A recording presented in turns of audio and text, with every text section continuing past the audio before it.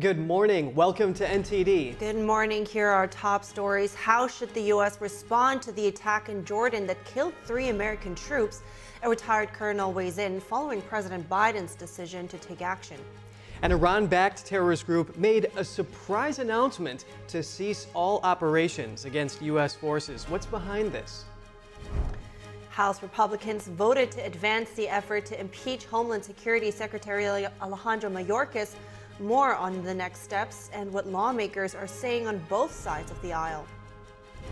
Georgia Trump prosecutor Nathan Wade avoids testifying in his divorce case about an alleged affair with Fulton County DA Fani Willis. More on the settlement reached yesterday that canceled today's hearing. More allegations of plagiarism at Harvard University, this time involving the head DEI officer, and a major Harvard donor pulls the plug on donations. Find out why. A Delaware judge ruled Elon Musk can't keep a potential $55 billion pay package from Tesla. What this means for one of the richest men in the world with the host of NTD Business. After almost 90 years, has someone finally found Amelia Earhart's missing plane? Hear what a team of explorers have to say about it.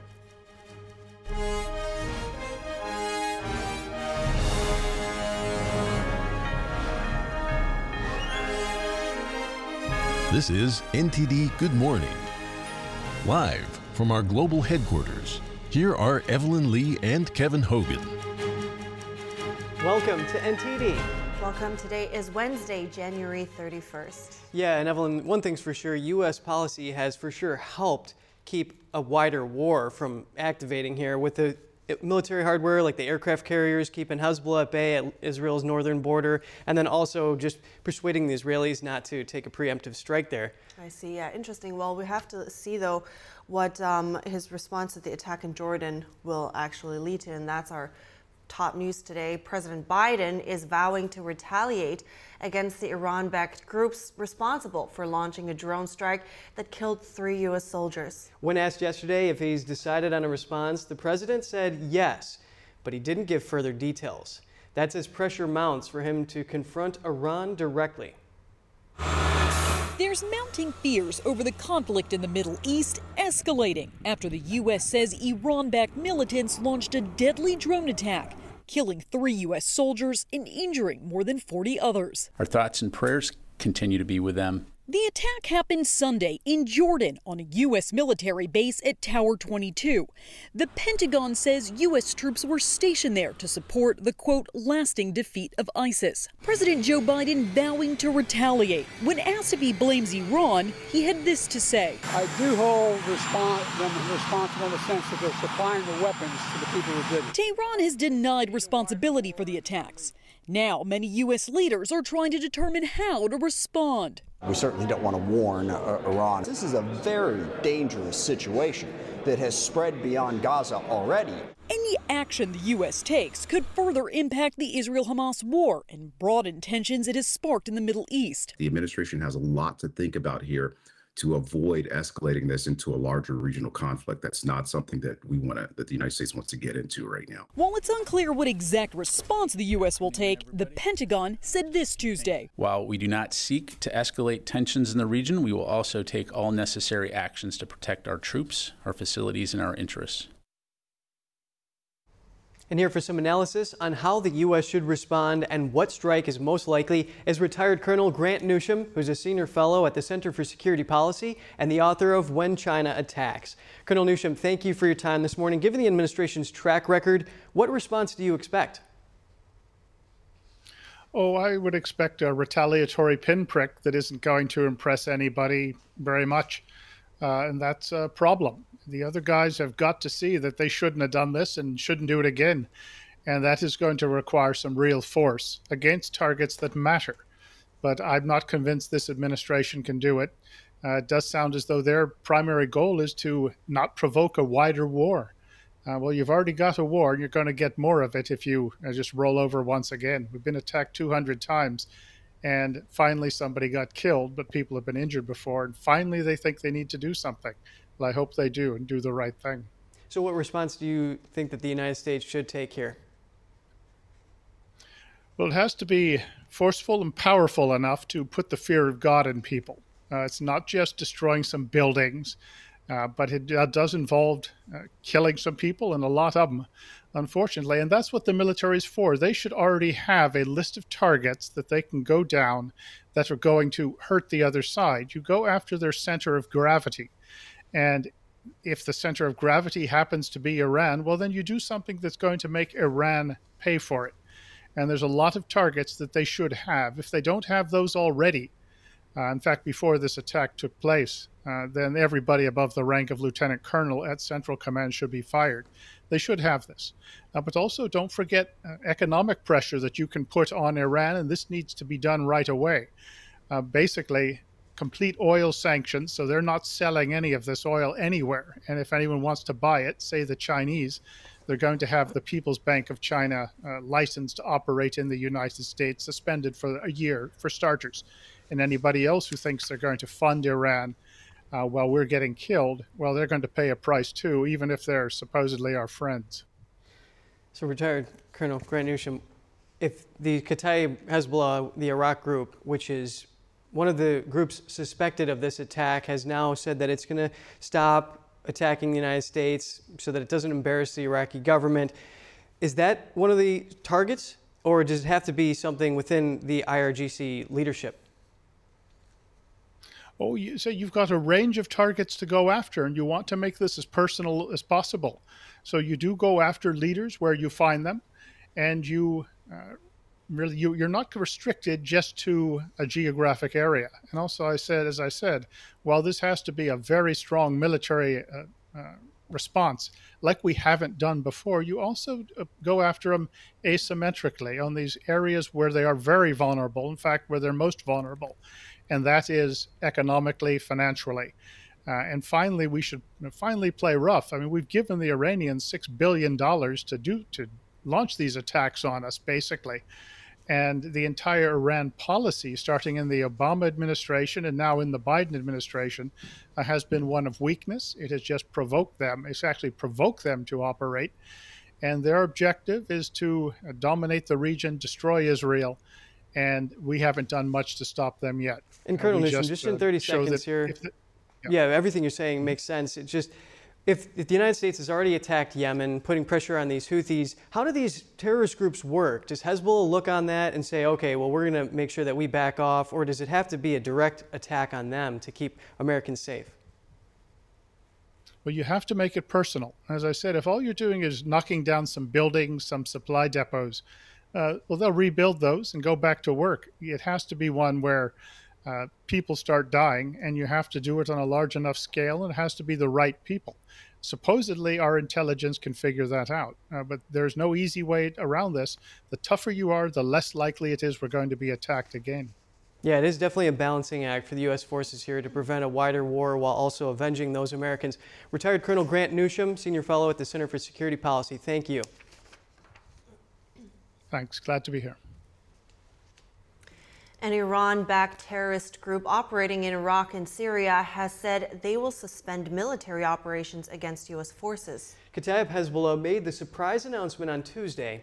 The announcement comes 2 days after a drone attack killed 3 U.S. service members in the region. The U.S. said radical Iran-backed groups, most likely Kataib Hezbollah, were responsible. Now the group claims they'll no longer carry out operations against the U.S. in order to, quote, prevent embarrassment to the Iraqi government. Pentagon Press Secretary Major General Pat Ryder reacting to the statement, saying actions speak louder than words. Kataib Hezbollah is considered the most powerful armed faction in the Islamic resistance in Iraq, an umbrella group of Iran-backed proxies in the country. The Israel Defense Forces are now using new strategies to battle Hamas terrorists. This comes after Secretary of State Antony Blinken said the latest ceasefire proposal is strong. NTD's Jason Perry has a war update.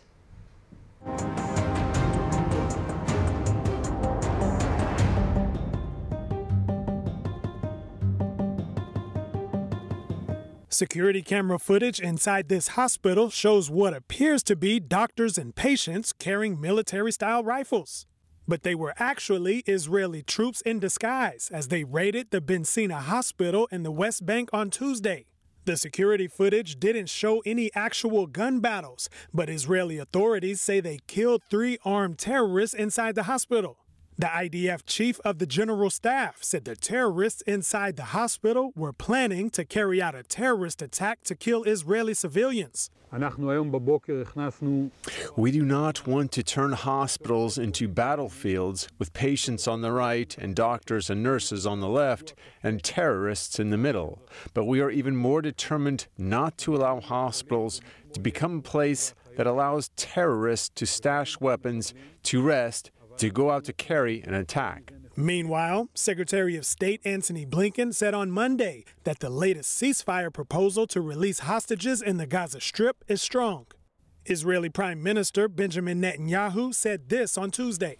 I hear things about all kinds of hostage deals, so I want to clarify. We will not end this war short of achieving all of its objectives. We will not withdraw the IDF from the Gaza Strip, and we will not release thousands of terrorists. None of this will happen. What is going to happen? An absolute victory. The humanitarian aid situation in the Gaza Strip could soon be getting worse after an Israeli intelligence report accused the United Nations Relief and Works Agency, or UNRWA, of having 190 terrorists as employees. Now the World Health Organization is asking countries to resume funding to UNRWA after it fired 9 workers accused of participating in the October 7th terrorist attacks. An Israeli government spokesperson on Tuesday said Israel is calling for the following. 1. The defunding of UNRWA. 2. The resignation or dismissal of UNRWA's leadership and a thorough investigation of what they knew about its ties with Hamas. The need to ensure that Gaza's children not be educated to be terrorists, as UNRWA has consistently practiced and as has been openly documented. In another development, Israel says it has now begun flooding Hamas tunnels with water. The report released by the IDF did not say what safety measures they would take to ensure no hostages are in those tunnels. Jason Perry, NTD News. The House Foreign Affairs Committee held a hearing yesterday on the UNRWA mission. The hearing comes amid allegations that some of UNRWA's staff were involved in the October 7th Hamas attack on Israel. Accusations became public last week after UNRWA said it fired some staff after Israel provided the agency with information. The UN Secretary General said of the 12 people implicated, 9 were fired, 1 is dead, and the identities of the other 2 was being clarified. Over a dozen countries, including the U.S., have paused funding to the organization since accusations came to light. In the past 3 years, the U.S. government has given nearly $1 billion to UNRWA. Here's what one lawmaker had to say at Tuesday's hearing. I can tell you that to expect moving forward, we will be introducing legislation to claw back any recent dollars that were sent to UNRWA. Some progressive lawmakers and humanitarian aid groups are urging the Biden administration to resume UNRWA funding immediately. UNRWA says it can't continue its work after February if funding isn't resumed. It's unknown how long the investigation into its staffers will take. And Hamas said it has received a new proposal for a ceasefire and release of hostages in Gaza and was reviewing the plan. This came after mediated talks involving Israel, the U.S., Egypt, and Qatar, the most serious peace talks for months. A senior Hamas member said the proposal involved a 3-stage truce. The group would first release the remaining civilian hostages, then soldiers, and finally the bodies of hostages that were killed. There was no mention of a time frame or what would come after the final stage. It's the first time a plan is being considered by both sides since the fighting briefly paused at the end of November as part of a hostage prisoner swap. Israel's Prime Minister Benjamin Netanyahu has repeated his vow not to pull troops out of Gaza until total victory. Hamas says it will release its remaining captives only as part of a wider deal to end the war permanently. Hamas terrorists started the war on October 7th by storming into Israeli towns, killing around 1,200 people and taking over 240 hostages. Coming up, Georgia Trump prosecutor Nathan Wade avoids testifying in his divorce case about an alleged affair with Fulton County DA Fani Willis. More on the settlement reached yesterday that canceled today's hearing. More Harvard controversy. The university's DEI officer facing allegations of plagiarism. And a major Harvard donor pulls the plug on funding. Find out why. Republican House members voted to move ahead with the impeachment of Homeland Security Department Secretary Alejandro Mayorkas. How lawmakers are responding from both sides of the aisle. A retail theft and fake ID scheme shut down in Chicago. 3 suspected ringleaders from Mexico now facing felony charges after a spike in shoplifting arrests of illegal immigrants. Stay tuned.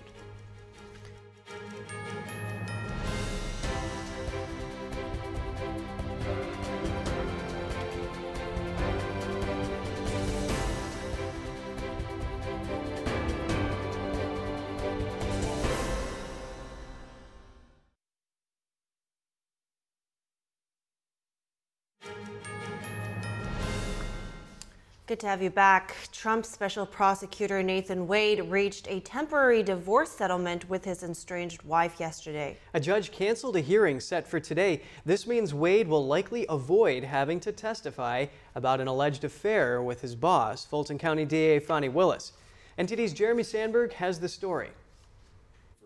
Court filings show special prosecutor Nathan Wade reached a divorce settlement with his estranged wife Jocelyn Wade on Tuesday. Cobb County Judge Henry Thompson signed a temporary agreement, canceling a hearing set for Wednesday. Wade was expected to testify about his relationship with Fulton County District Attorney Fani Willis. Willis tried to quash her subpoena in the divorce case, but Judge Thompson refused. The judge said he would decide if the DA should give a deposition after hearing Wade's testimony first. Willis is accused of having an improper relationship with the Atlanta prosecutor that she hired to bring election interference charges against Trump and over a dozen co-defendants. An attorney for co-defendant Michael Roman filed a motion to dismiss the case earlier this month on claims of prosecutorial misconduct. Roman accuses Willis of profiting significantly from an improper personal relationship with Wade on taxpayers' expense. Court documents show Wade paid for Willis to fly with him to 2 different cities. Roman is also accusing Willis of using Fulton County funds set aside to clear a backlog of pandemic-era cases to pay a large sum of money to Wade. Roman wants Willis and her office disqualified from the case.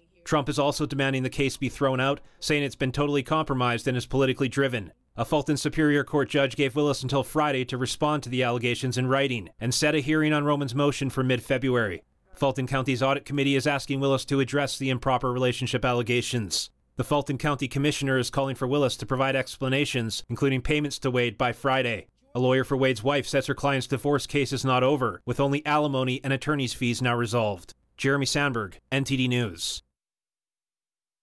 Harvard University could be facing a fresh plagiarism scandal after an earlier one led to the resignation of the institution's president. NTD's Daniel Monahan has more on a new complaint against the university's chief diversity and inclusion officer. The complaint is against Harvard's chief diversity and inclusion officer, historian Sherry Ann Charleston. It alleges she lifted significant portions of text in her academic work without quotation marks. The complaint obtained by the Washington Free Beacon alleges that her doctoral dissertation contains a lot of other scholars' language verbatim with no quotation marks, with just references and footnotes. It makes about 40 comparisons between Charleston's writing and reference materials. In many of the examples, the 2 texts are not identical word for word, but there appears to be significant overlap. Harvard University has not yet commented on the allegations, nor its planned response to them. The latest development comes after former Harvard President Claudine Gay resigned after being accused of plagiarism. Billionaire investor Ken Griffin says he has halted his giving to the school over how it handled anti-Semitism on campus and the leadership crisis involving its president. The investor, speaking at the Managed Funds Association conference in Miami on Tuesday, wondered whether Harvard would get back to educating young adults to be the future leaders of the country. Or are they going to maintain being lost in the wilderness of microaggressions, a DEI agenda that seems to have no real end game? Are we going to educate the future members of the House and the Senate and the leaders of IBM? Or are we going to educate a group of young men and women who are just caught up in a rhetoric of oppressor and oppressee? Griffin made headlines in April 2023 by donating $300 million to Harvard's Faculty of Arts and Sciences, raising the total amount of his gifts to more than $500 million. Daniel Monahan, NTD News. NTD has reached out to Harvard to confirm whether they've received the complaint and for their comments on the allegations. We didn't receive a response before airtime, but we'll keep you updated on this story if they get back to us. And turning now to the border crisis, House Republicans have voted to move for the impeachment of Homeland Security Secretary Alejandro Mayorkas. He stands accused of breaching public trust and refusing to comply with the law. House Republicans voted after midnight Wednesday to advance articles of impeachment against Homeland Security Secretary Alejandro Mayorkas. The articles accuse Mayorkas of a willful and systematic refusal to enforce immigration laws and breaching public trust in his claims to Congress that the southern border is secure. The Homeland Security Committee members voted along party lines, with 18 Republicans in favor and 15 Democrats against. Committee leaders told NTD Mayorkas' actions left them with no other option. He's breaking the laws Congress has passed. It says shall detain. He's not doing that. In fact, he's turned it upside down, created policies that speed people into the country. He has lied repeatedly when he said that the border is secure and that we have operational control. And so he's refused to enforce the border. He's lied to Congress. This is the only remedy Republicans have left to do anything between now and the election cycle to try to secure the border.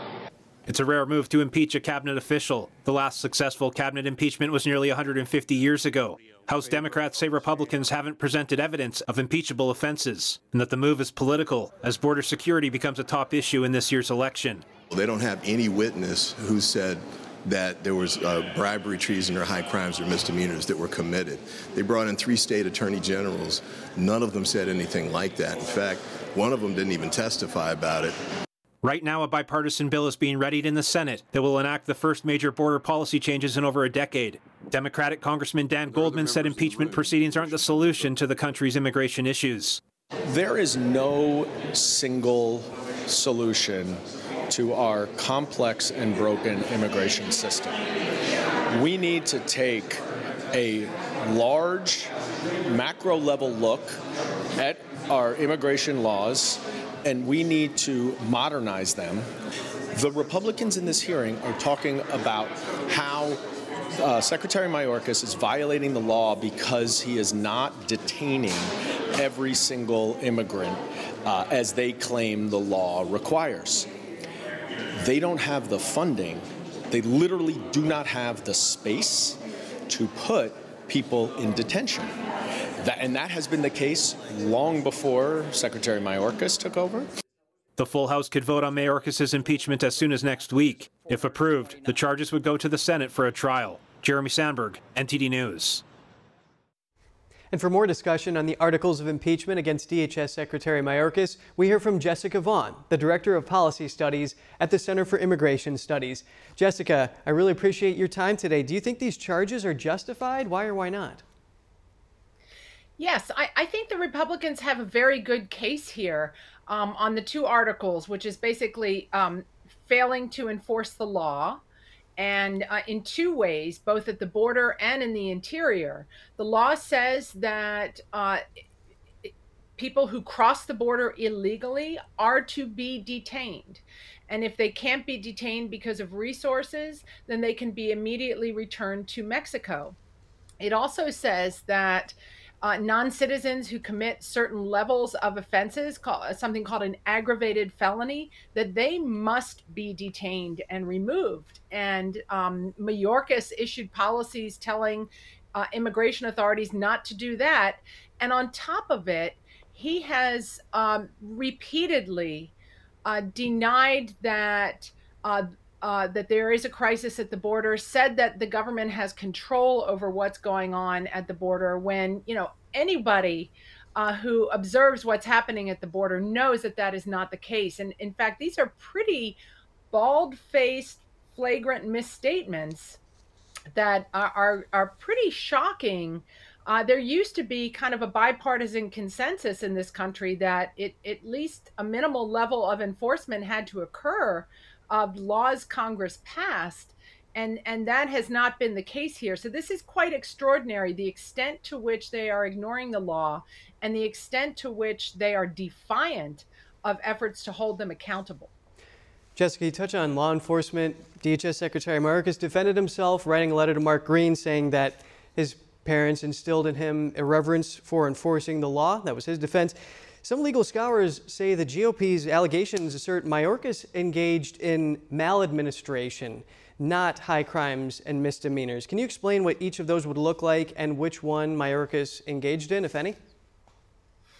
Well, yes, the Democrats are saying a couple of things. One is that this is just a policy disagreement, not something that's crossing the line. And this idea of maladministration implies negligence or just kind of bungling things.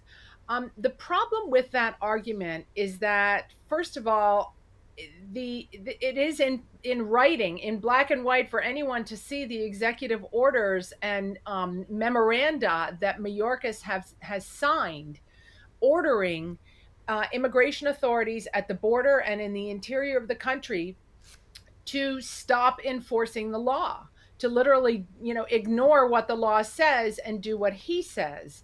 And as far as just incompetence goes, this has been going on for 3 years. I think it's pretty clear that this is not just, some aberration, that this is happening by design, as planned and executed by Secretary Mayorkas with the approval of the White House. Well, Jessica Vaughn, Director of Policy Studies at the Center for Immigration Studies, thank you for weighing in. Thank you for having me.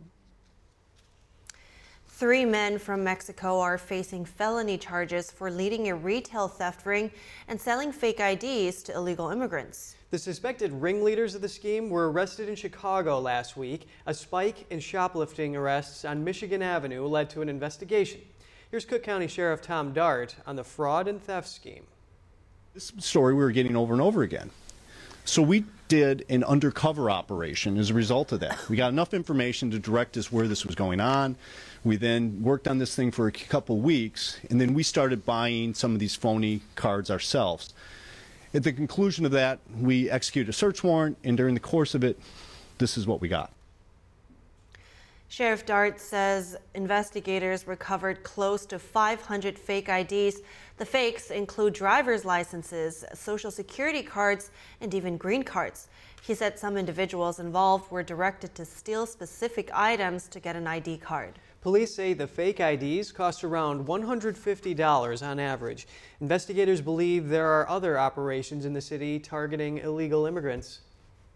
Numbers are staggering, as you can see behind me. They're increasing exponentially every month. So driving home the notion, we have to address this issue. The 3 individuals that we arrested are individuals who are foreign nationals as well. It appears as if they'd been doing this for some time. And New York is considering a plan to relax hiring qualifications for 4,000 jobs so they can be filled by illegal immigrants with work permits. The plan would allow bypassing proof of education, previous employment, and English proficiency. The state's Department of Civil Service says 4,000 vacant positions have already been found so they can enter the workforce. The agency's memo stated most of the jobs are entry-level positions in healthcare, hospitality, auto repair, and building or ground maintenance. Officials listed 3 barriers in the memo that are stopping illegal immigrants from getting state jobs: limited English, being unable to verify education, and previous employment. The department says it would waive the usual requirements by creating temporary positions with transitional titles while they obtain the required credentials. Up next, Donald Trump and Nikki Haley step up efforts to secure donors ahead of their next primaries. The two will face off again in South Carolina at the end of the month. Speaker Mike Johnson reportedly says a bipartisan border deal is dead in the water, and accusations are flying about what is behind the derailment. Find out the latest.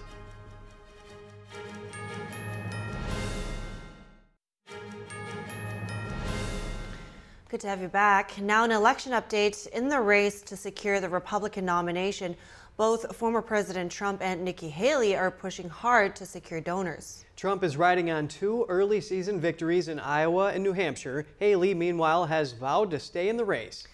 Aerospace giant Robert Bigelow and businessman Don Aron have both made sizable commitments to the Trump campaign. Officials with MAGA Inc., the Trump super PAC, say they've raised more than $46 million in the second half of last year. That's a big spike from the $13 million they raised in the first half of 2023. Haley is Trump's only remaining rival. She has also launched a big fundraising push ahead of the primary in her home state of South Carolina. The former UN ambassador has earned the praise of hedge fund billionaire Ken Griffin, but he hasn't made any promises. Haley is capitalizing off of Trump's threat last week to block her donors from his camp. Since then, her campaign says she's raised nearly $4 million in online donations. And more politics. House Speaker Mike Johnson reportedly saying a bipartisan border deal is officially dead. That's according to Republicans who attended a meeting with him yesterday. NTD's Daniel Monahan has more on that and the reactions of lawmakers. Speaker Johnson's office says he'll address the matter at length on Wednesday. He told ABC News just the day before that based on what's been suggested in the bill, it would be a non-starter in the House. Some Democrats are accusing former President Trump of working behind the scenes to derail a potential border deal, and that Speaker Johnson is helping him do it. Donald Trump does not want Republicans to solve our problems.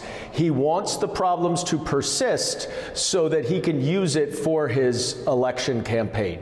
Johnson denies this. He says the first and most important job of the federal government is to protect its citizens.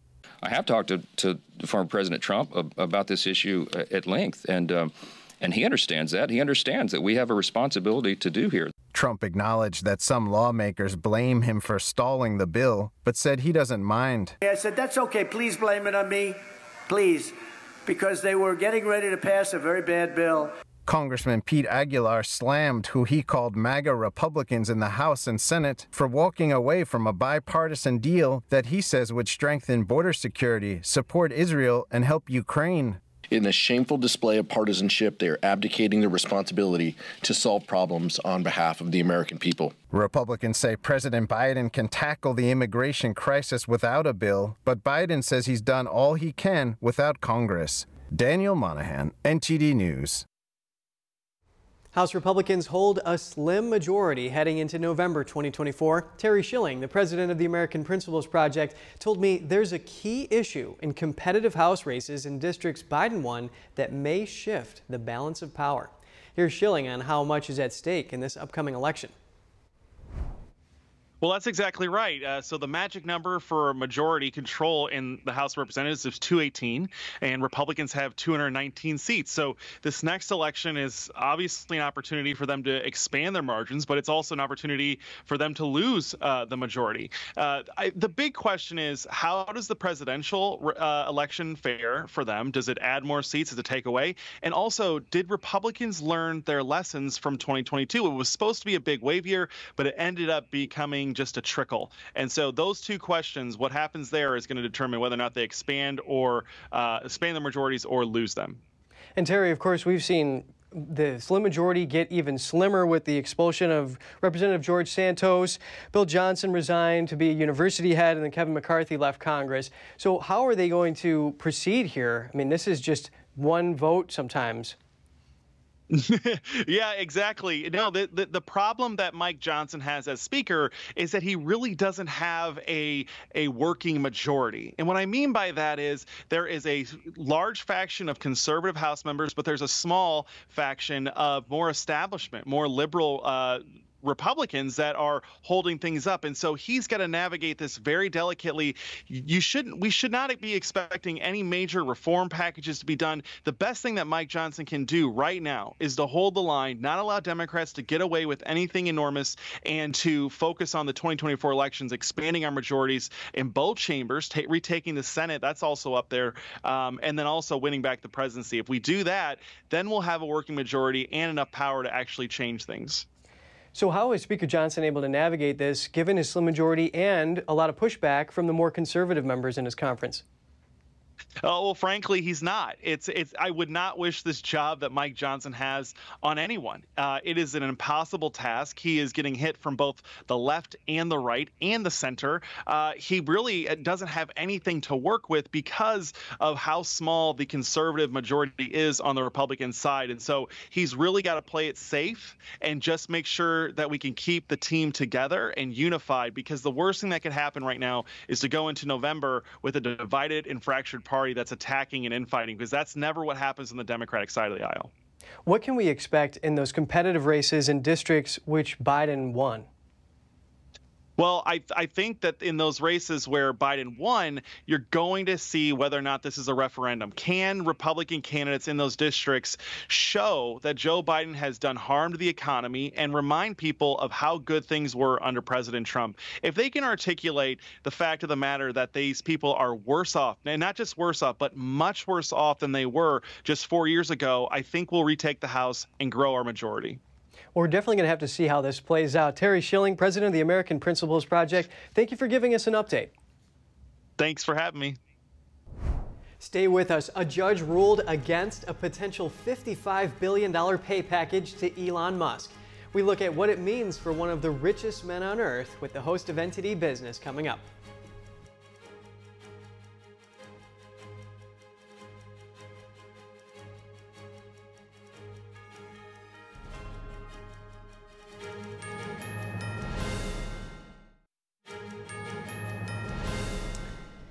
Thanks for staying with us. And we have NTD Business host Don Ma with us now. Good morning, to talk about the case against Elon Musk's pay package. A Delaware judge ruled yesterday that the Tesla CEO can't keep a pay package potentially worth more than $55 billion. So, Don, what led the judge to make this ruling? Well, Judge Kathleen McCormick said that what she found was that the company's board of directors failed to prove that the compensation package to Musk was fair. She says that the plaintiff had shown that the process leading to the approval of Musk's compensation was actually deeply flawed, according to her own words. Now, just a bit of background information. That package was granted to Musk from Tesla back in 2018, and it was the largest compensation plan in public history. Public corporate history, rather, according to the judge. And then later, an investor sued Musk and several Tesla directors in 2018, claiming that Musk's pay package was unfair. And then the lawsuit accused Musk and Tesla's board of directors of breaching their duties and wasting corporate assets and unjustly enriching the billionaire. Now, McCormick said that defendants had failed to prove that the compensation plan was just in their favor. So that's interesting, because that also helped him actually make him the richest person in the world. So what is Musk's next course of action here? Well, experts believe that Musk is likely to appeal. However, before that can happen, the judge has to finalize the ruling and decide on compensation for the lawyers representing the plaintiffs. And Musk actually reacted on X, saying that he said, quote, "Never incorporate your company in the state of Delaware," which the ruling happened. Musk had previously said that in discussions that a new pay package was with the board were on hold pending the outcome of this case. So now, in light of this case, I think it's worth pointing out that the judge, Kathleen McCormick, does have a record of being tough on Wall Street, and that she has a history of ruling in favor of smaller investors and against bigger corporations. Yeah, Don, and it's worth pointing out that back in the trial, one of the defense attorneys said that this pay package was a high-risk, high-reward deal, and that it was pushed out by Tesla to show that this is a heart-stopping number that Musk could earn. And afterwards, the company went from $53 billion to more than $800 billion and almost $1 trillion. But has Musk given any statements on this ruling? Well, he did react, as I mentioned earlier, that he thinks that if he didn't have this trial in his company in Delaware, maybe perhaps the ruling would have never happened. And Musk actually took to X yesterday asking if Tesla should change its state of incorporation from Delaware to Texas. Again, as I mentioned, the poll asked, should Tesla change its state of incorporation to Texas, home of its physical headquarters? So far, an overwhelming 88% of X users who've responded have said yes, actually. Wow. Well, let's see how that plays out. Thank you so much, Don Ma, host of NTD Business. Coming up, freezing temperatures leave one Arkansas town without water while feet of snow pile up in Alaska. We take a look at some of the harshest winter conditions across the U.S. Our explorers one step closer to solving one of the most famous missing persons cases in modern history. A company thinks they may have found the plane wreckage of aviation legend Amelia Earhart.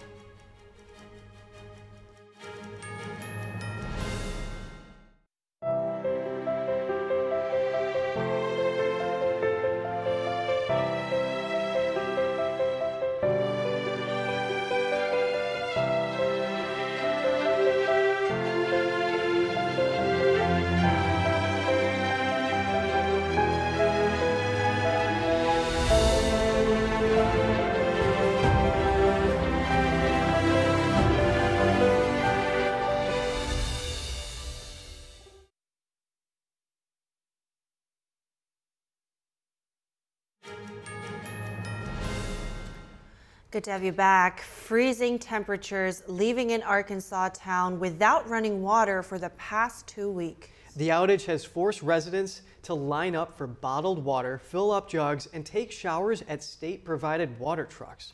The outage is affecting about 1,400 residents in Helena, West Helena. Officials are racing to fix leaks in the city and restore water access, but they're facing the long-term challenge of overhauling a decades-old infrastructure system. The outages are affecting one of two city water systems. A local emergency management director said he thinks one pump is down completely and the other is not pumping very much water. The ice and the number of leaks and the number of major leaks, they could not maintain pressure in the tank nor the lines, so that caused the domino effect of the water system failing for the most part. Anchorage, Alaska has received a lot of snow this winter, even by Alaskan standards. The total accumulation is over 100 inches. That's over 8 feet of snow. It's also the fastest time 100 inches of snow has ever fallen there. There is so much snow in Anchorage that commercial building roofs are collapsing. Authorities are warning residents to start shoveling at home to avoid a similar situation. Anchorage is on track to break its all-time record of over 134 inches in a winter. One local homeowner is making the best out of the weather, building a snowman that stands over 20 feet tall. Snowzilla, as it's called, actually first appeared in 2005 and returned this year after a 10-year hiatus. And another resident says he doesn't mind the extra snow. It's a little bit more than usual. It's kind of fun, to be honest. I like to jump in the snow sometimes. It's a little hard since they haven't cleared the sidewalks to walk here, so I slipped and fell a couple times. Right. Yeah, they kind of need to fix that. I like that. A little more than usual. Yeah, it's good that they built that snowman like a pyramid so it's safe and doesn't topple over on anybody. Smart engineering right there. All right, a team of deep sea explorers think they may have located the wreckage of legendary pilot Amelia Earhart's plane. The Explorer Company released a sonar image they believe shows the outline of Earhart's missing Lockheed Electra. Miss Amelia Earhart was lost in mid-ocean. Amelia Earhart set out in 1937 to be the first woman to make an around-the-world flight. She never made it. A massive air and sea search was unsuccessful. Her plane was presumed to have gone down, but has never been known whether she survived, and if so, for how long. Now, the countless questions surrounding the disappearance of the aviator and her plane may soon be answered. Deep Sea Vision, a company of underwater archaeologists and marine robotics experts, have been on a 3-month quest to find the ill-fated plane. Organizing and carrying out such a huge operation in the Pacific Ocean was no easy task. Mounting an expedition like this isn't easy. I mean, it's it's logistically very challenging. It took us 18 months from start to finish to kind of put this whole thing together. How did they even begin to narrow their search in thousands of miles of ocean? We started by examining her final flight. We looked at her flight path, we analyzed the winds, her altitude, all the information that we had, and we came up with an area that we thought was reasonable and the highest probability for where she could have went down. The crew took a mathematical approach. They divided larger probable areas into small sectors, and after months of searching, their state-of-the-art submersible captured some exciting images on sonar. Well, if you look at the sonar image, there's some three key characteristics on it. You see the twin vertical stabilizers in the back, and you see those very clearly in the image. The area that we found the aircraft was super flat and sandy, and so to see anything protruding above the surface would be highly unusual. And then thirdly, the size of the aircraft and the dimensions are very close to what we'd expect for her aircraft. So what happens next? Will there be closure in the greatest mystery in aviation history? So the first step is to confirm it. Then we kind of curate, figure out what the site looks like, how it's sitting in the mud and the sand. And then the next step would be, if it's possible, to raise it to the surface and then restore it. And that process could take, it could take 5-10 years. It's not something that's going to happen tomorrow. The team have not released the location of the site, but say it lies around 100 miles west of Howland Island, where Earhart had hoped to refuel. They hope to return to the location soon to get better images with a deep water, remotely operated vehicle. Almost 90 years later. Wow. Incredible. Yeah. Well, you talk about that History Channel documentary back in 2017. They had some really crazy theories about how this all happened, that they crashed in the Marshall Islands and then were taken to Saipan Island when they were held hostage and then eventually died. Wow. Yeah. Incredible story. All right, we will head to a quick break here, but we'll be back in just a couple of seconds, so stay with us.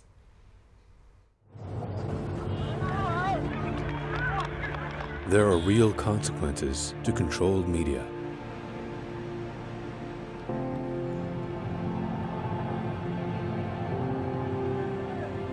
And NTD's founders know them firsthand.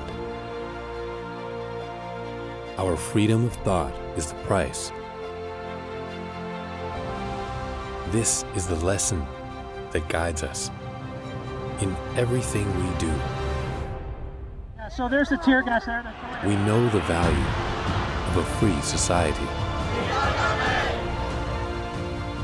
And we take seriously the responsibility to preserve it.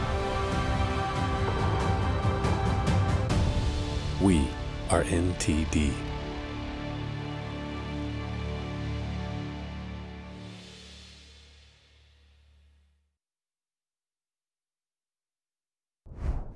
Good morning. Welcome to NTD. Good morning. Here are top stories. Hamas officials say they've received a new proposal for a hostage deal. It's the first plan being considered by both Hamas and Israel since last November, when a temporary ceasefire ended. After 3 American soldiers are killed in a Middle East drone strike, President Biden vows to retaliate against the groups responsible. What that could look like and what it means for a regional conflict that's threatening to expand. More allegations of plagiarism at Harvard University, this time involving the head DEI officer, and a major Harvard donor pulls the plug on donations. Find out why. House Republicans voting to move ahead with impeachment efforts into Homeland Security Secretary Alejandro Mayorkas. Hear reactions from lawmakers on both sides of the aisle. Georgia Trump prosecutor Nathan Wade avoids testifying in his divorce case about an alleged affair with Fulton County DA Fannie Willis. More on the settlement reached yesterday that canceled today's hearing. Have you ever seen a 20-foot tall snowman? Someone in Anchorage, Alaska just built one, and more on the weather conditions that have provided him with the materials.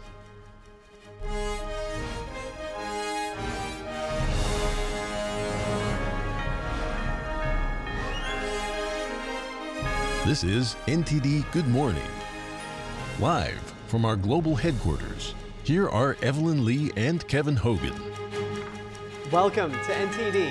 Welcome. Today is Wednesday, January 31st. And in today's top news, Hamas said it has received a new proposal for a ceasefire and release of hostages in Gaza and was reviewing the plan. This came after mediated talks involving Israel, the U.S., Egypt, and Qatar, the most serious peace talks for months. A senior Hamas member said the proposal involved a three-stage truce. The group would first release the remaining civilian hostages, then soldiers, and finally the bodies of hostages that were killed. There was no mention of a time frame or what would come after the final stage. It's the first time a plan is being considered by both sides since the fighting briefly paused at the end of November as part of a hostage prisoner swap. Israel's Prime Minister Benjamin Netanyahu has repeated his vow not to pull troops out of Gaza until total victory.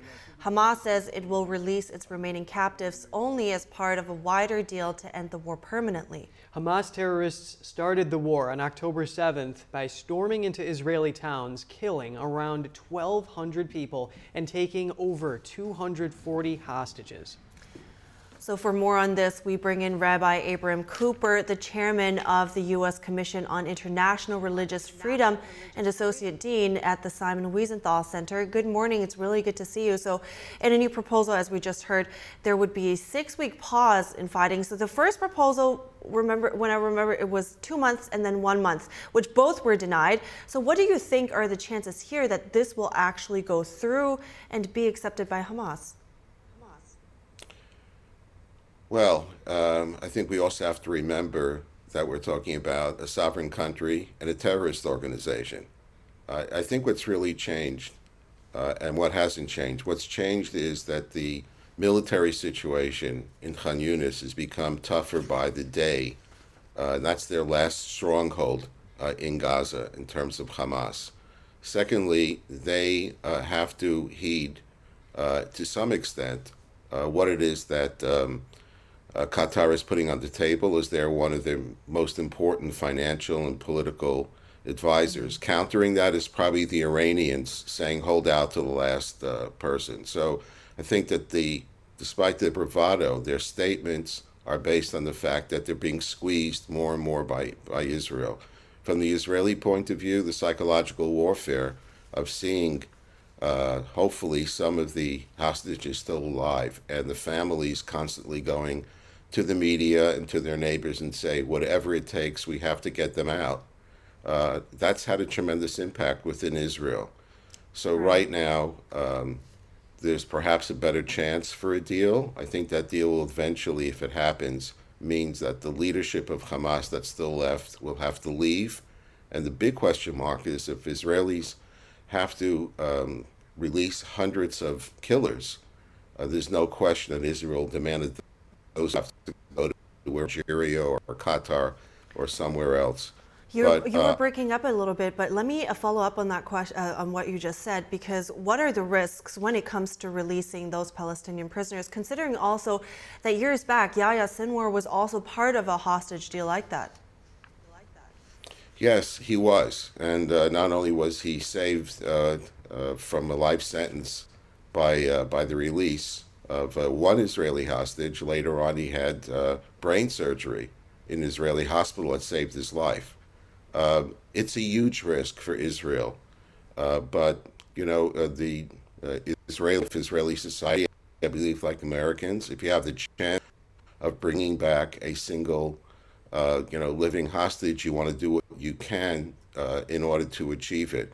Let's also remember a name by a person, Hadar Golden, an Israeli soldier, and taken by Hamas, I think 8 years ago. His body is still held by Hamas. So from the Hamas terrorist point of view, whether the hostage is alive or dead, it's a quote-unquote asset or a chip in their horrific and deadly war against the Jewish state. Right. So let me also touch on other news about UNRWA. So as we heard earlier, UNRWA will run out of money very soon. So tell me more about why you think Western countries were taking such big steps, even though millions of lives are dependent on UNRWA, excuse me, and it has also immediately reacted by terminating those involved and also started investigations. Well, UNRWA is unfortunately part of the problem. They're not part of the solution for the day after Hamas is out of the region. This is a UN organization, but that is thoroughly corrupt. And by virtue of what we've seen in the course of this war, so many of its members are either directly involved with Hamas or their loved ones are. You have schools that have been used as launching sites, and their curriculum, which I'm Simon Wiesenthal Senator, who've testified many times, their curriculum for generations now has been a war curriculum. It doesn't promote peace with the Jewish neighbors. It promotes the myth that all Palestinians from generation to generation will be walking home to take over the state of Israel. Right. They're part of the problem. That's right. There's many allegations like that. I'm sorry to interrupt you. We have very limited time, but I just really wanted to ask that one more question, that because there is a lot of criticism about that. Do you think that this is some kind of collective punishment then, because in the end the people most strongly affected are the civilians in Gaza? No, not at all. I told Secretary Blinken a few weeks ago, all of the monies that are designated to UNRWA should still be used to help the Palestinian people, but it doesn't need to go through a thoroughly corrupt anti-peace group. You come up with a new set, you let Palestinians run their own lives, and you end this generation to generation, if you will, welfare of labeling Palestinians for 5 generations now as refugees. End the gambit, make sure Palestinians who are not corrupt can run their daily lives, make sure they get their medical needs, make sure they get their educational needs. Got it. Thank you. Thank you so much for your take on this, Rabbi Abram Cooper. I appreciate it. President Biden is vowing to retaliate against Iran-backed groups responsible for launching a drone strike that killed 3 U.S. soldiers. When asked yesterday if he's decided on a response, the president said yes, but didn't give further details. That's as pressure mounts for him to confront Iran directly. There's mounting fears over the conflict in the Middle East escalating after the U.S. says Iran-backed militants launched a deadly drone attack, killing 3 U.S. soldiers and injuring more than 40 others. Our thoughts and prayers continue to be with them. The attack happened Sunday in Jordan on a U.S. military base at Tower 22. The Pentagon says U.S. troops were stationed there to support the, quote, lasting defeat of ISIS. President Joe Biden vowing to retaliate. When asked if he blames Iran, he had this to say. I do hold them responsible in the sense that they're supplying the weapons to the people who did it. Tehran has denied responsibility for the attacks. Now, many U.S. leaders are trying to determine how to respond. We certainly don't want to warn Iran. This is a very dangerous situation that has spread beyond Gaza already. Any action the U.S. takes could further impact the Israel-Hamas war and broaden tensions it has sparked in the Middle East. The administration has a lot to think about here to avoid escalating this into a larger regional conflict. That's not something that that the United States wants to get into right now. While it's unclear what exact response the U.S. will take, the Pentagon said this Tuesday. While we do not seek to escalate tensions in the region, we will also take all necessary actions to protect our troops, our facilities, and our interests.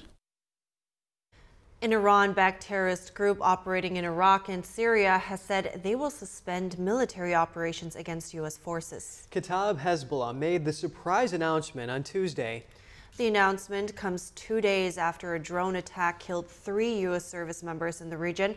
The U.S. said radical Iran-backed groups, most likely Kataib Hezbollah, were responsible. Now, the groups claim they'll no longer carry out operations against the U.S. in order to, quote, prevent embarrassment to the Iraqi government. Pentagon Press Secretary Major General Pat Ryder reacting to the statement, saying actions speak louder than words. Kataib Hezbollah is considered the most powerful armed faction in the Islamic resistance in Iraq, an umbrella group of Iran-backed proxies in the country. Coming up next, House Republicans have voted to advance impeachment articles against DHS Secretary Alejandro Mayorkas. More on what he's accused of and what's next. Georgia Trump prosecutor Nathan Wade avoids testifying in his divorce case about an alleged affair with Fulton County DA Fani Willis. More on the settlement reached yesterday that canceled today's hearing, up next.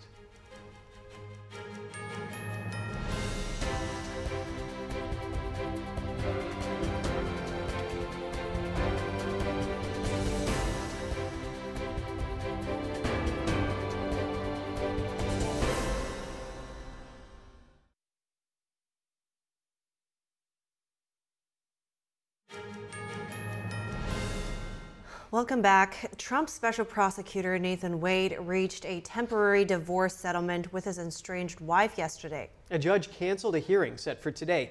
This means Wade will likely avoid having to testify about an alleged affair with his boss, Fulton County DA Fani Willis. NTD's Jeremy Sandberg has the story.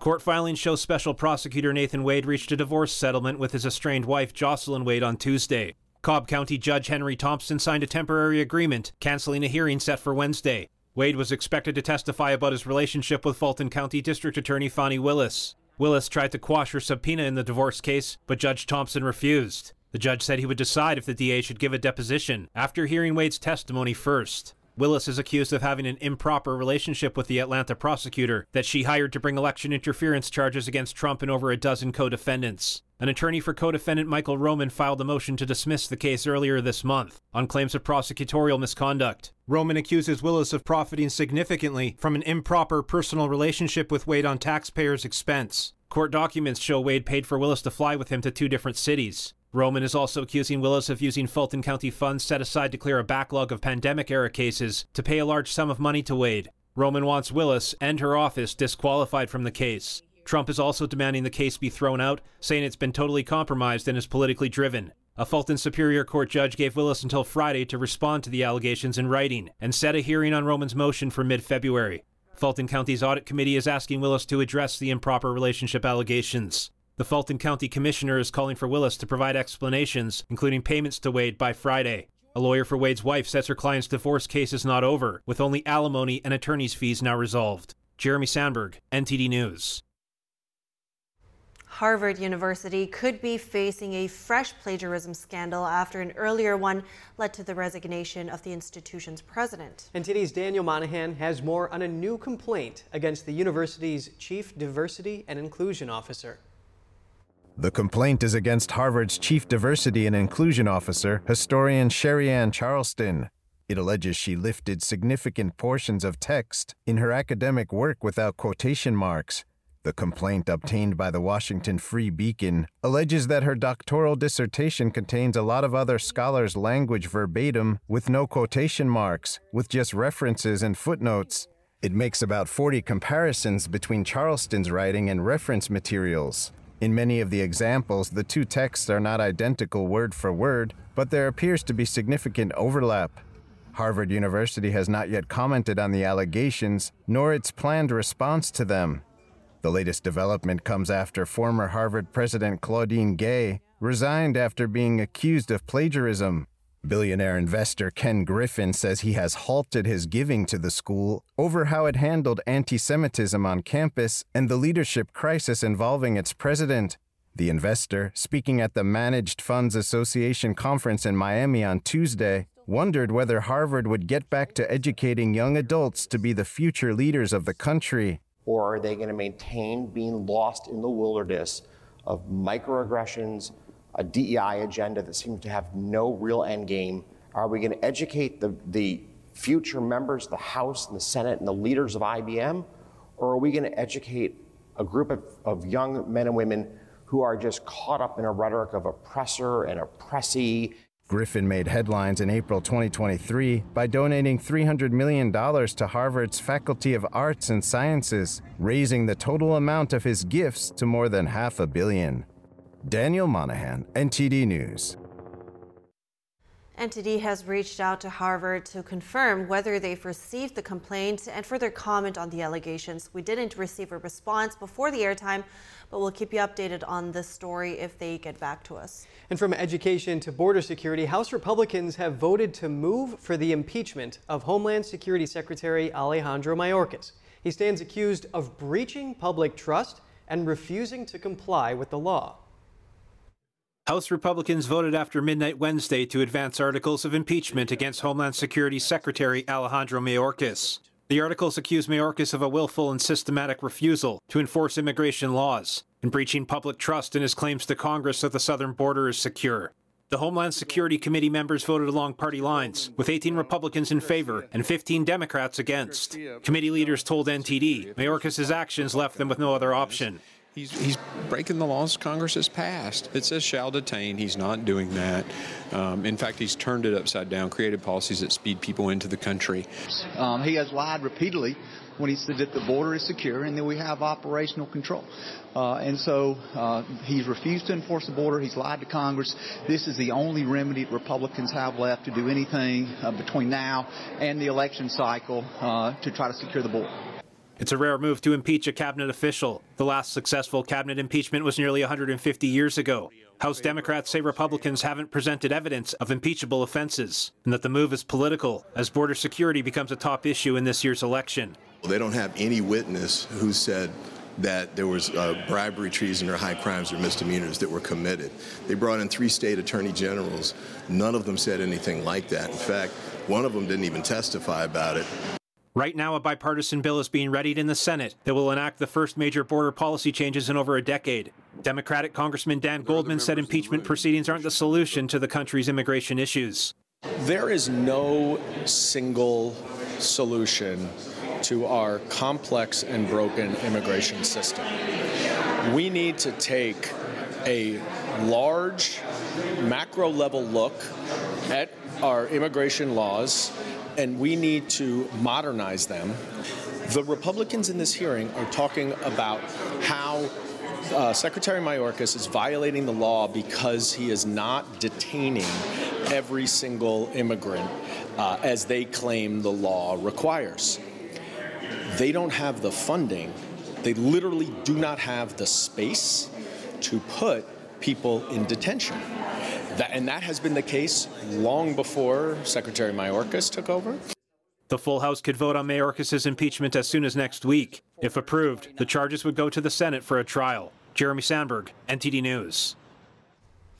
3 men from Mexico are facing felony charges for leading a retail theft ring and selling fake IDs to illegal immigrants. The suspected ringleaders of the scheme were arrested in Chicago last week. A spike in shoplifting arrests on Michigan Avenue led to an investigation. Here's Cook County Sheriff Tom Dart on the fraud and theft scheme. This story we were getting over and over again. So we did an undercover operation as a result of that. We got enough information to direct us where this was going on. We then worked on this thing for a couple weeks, and then we started buying some of these phony cards ourselves. At the conclusion of that, we executed a search warrant, and during the course of it, this is what we got. Sheriff Dart says investigators recovered close to 500 fake IDs.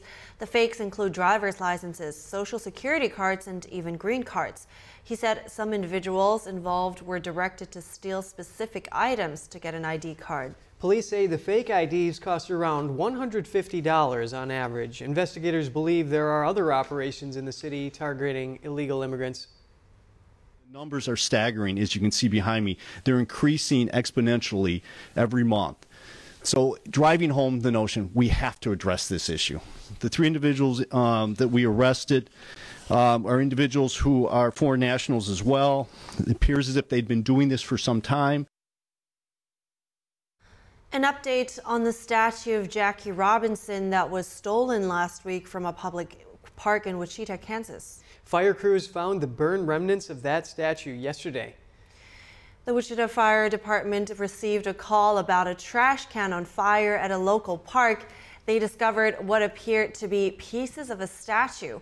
A police spokesman said the statue was not salvageable. Police said they've conducted over 100 interviews. Surveillance video shows 2 people carrying the sculpture away to a truck, later found abandoned. Authorities say there will be arrests in the case. And Anchorage, Alaska has received a lot of snow this winter, even by Alaskan standards. The total accumulation is over 100 inches. That's over 8 feet of snow. It's also the fastest time 100 inches of snow has ever fallen there. There's so much snow in Anchorage that commercial building roofs are collapsing. Authorities are warning residents to start shoveling at home to avoid a similar situation. Anchorage is on track to break its all-time record of over 134 inches in a winter. One local homeowner is making the best out of the weather, building a snowman that stands over 20 feet tall. Snowzilla, as it's called, actually first appeared in 2005 and returned this year after a 10-year hiatus. And Starbucks launched its olive oil-infused drinks yesterday nationwide. This despite a flood of negative reviews on previous releases of the drinks. The lineup, called Oleato, contains 2 drinks. One's an oat milk latte. The other is a new toffee nut iced espresso. Both are infused with extra virgin olive oil. Oleato launched in a few U.S. cities last year before the nationwide launch yesterday. Starbucks CEO called the launch highly successful. He ranked it one of the top 5 product launches in the last 5 years. But the drinks have received mixed reviews so far, with some customers saying they're not worth coming back for. Okay, olive oil and coffee. That's a new one. It is a new one, but also, well, one, it's good for gut health, and 2, I think I've been surprised in the past by olive oil, putting olive oil in various things, including excuse me, vanilla ice cream, for example. You should try that one. Vanilla ice cream, olive oil, and some sea salt. Well, if you're looking for the extra calories, maybe this can help. Maybe. All right, for anybody out there that is adventurous and is willing to try, let me know how it goes. But we're ending our show right now, and we'll keep you updated with the latest information. Stay tuned for our News Today broadcast at 11 a.m. Eastern Time. Thanks for watching. I'm Evelyn Lee. And I'm Kevin Hogan.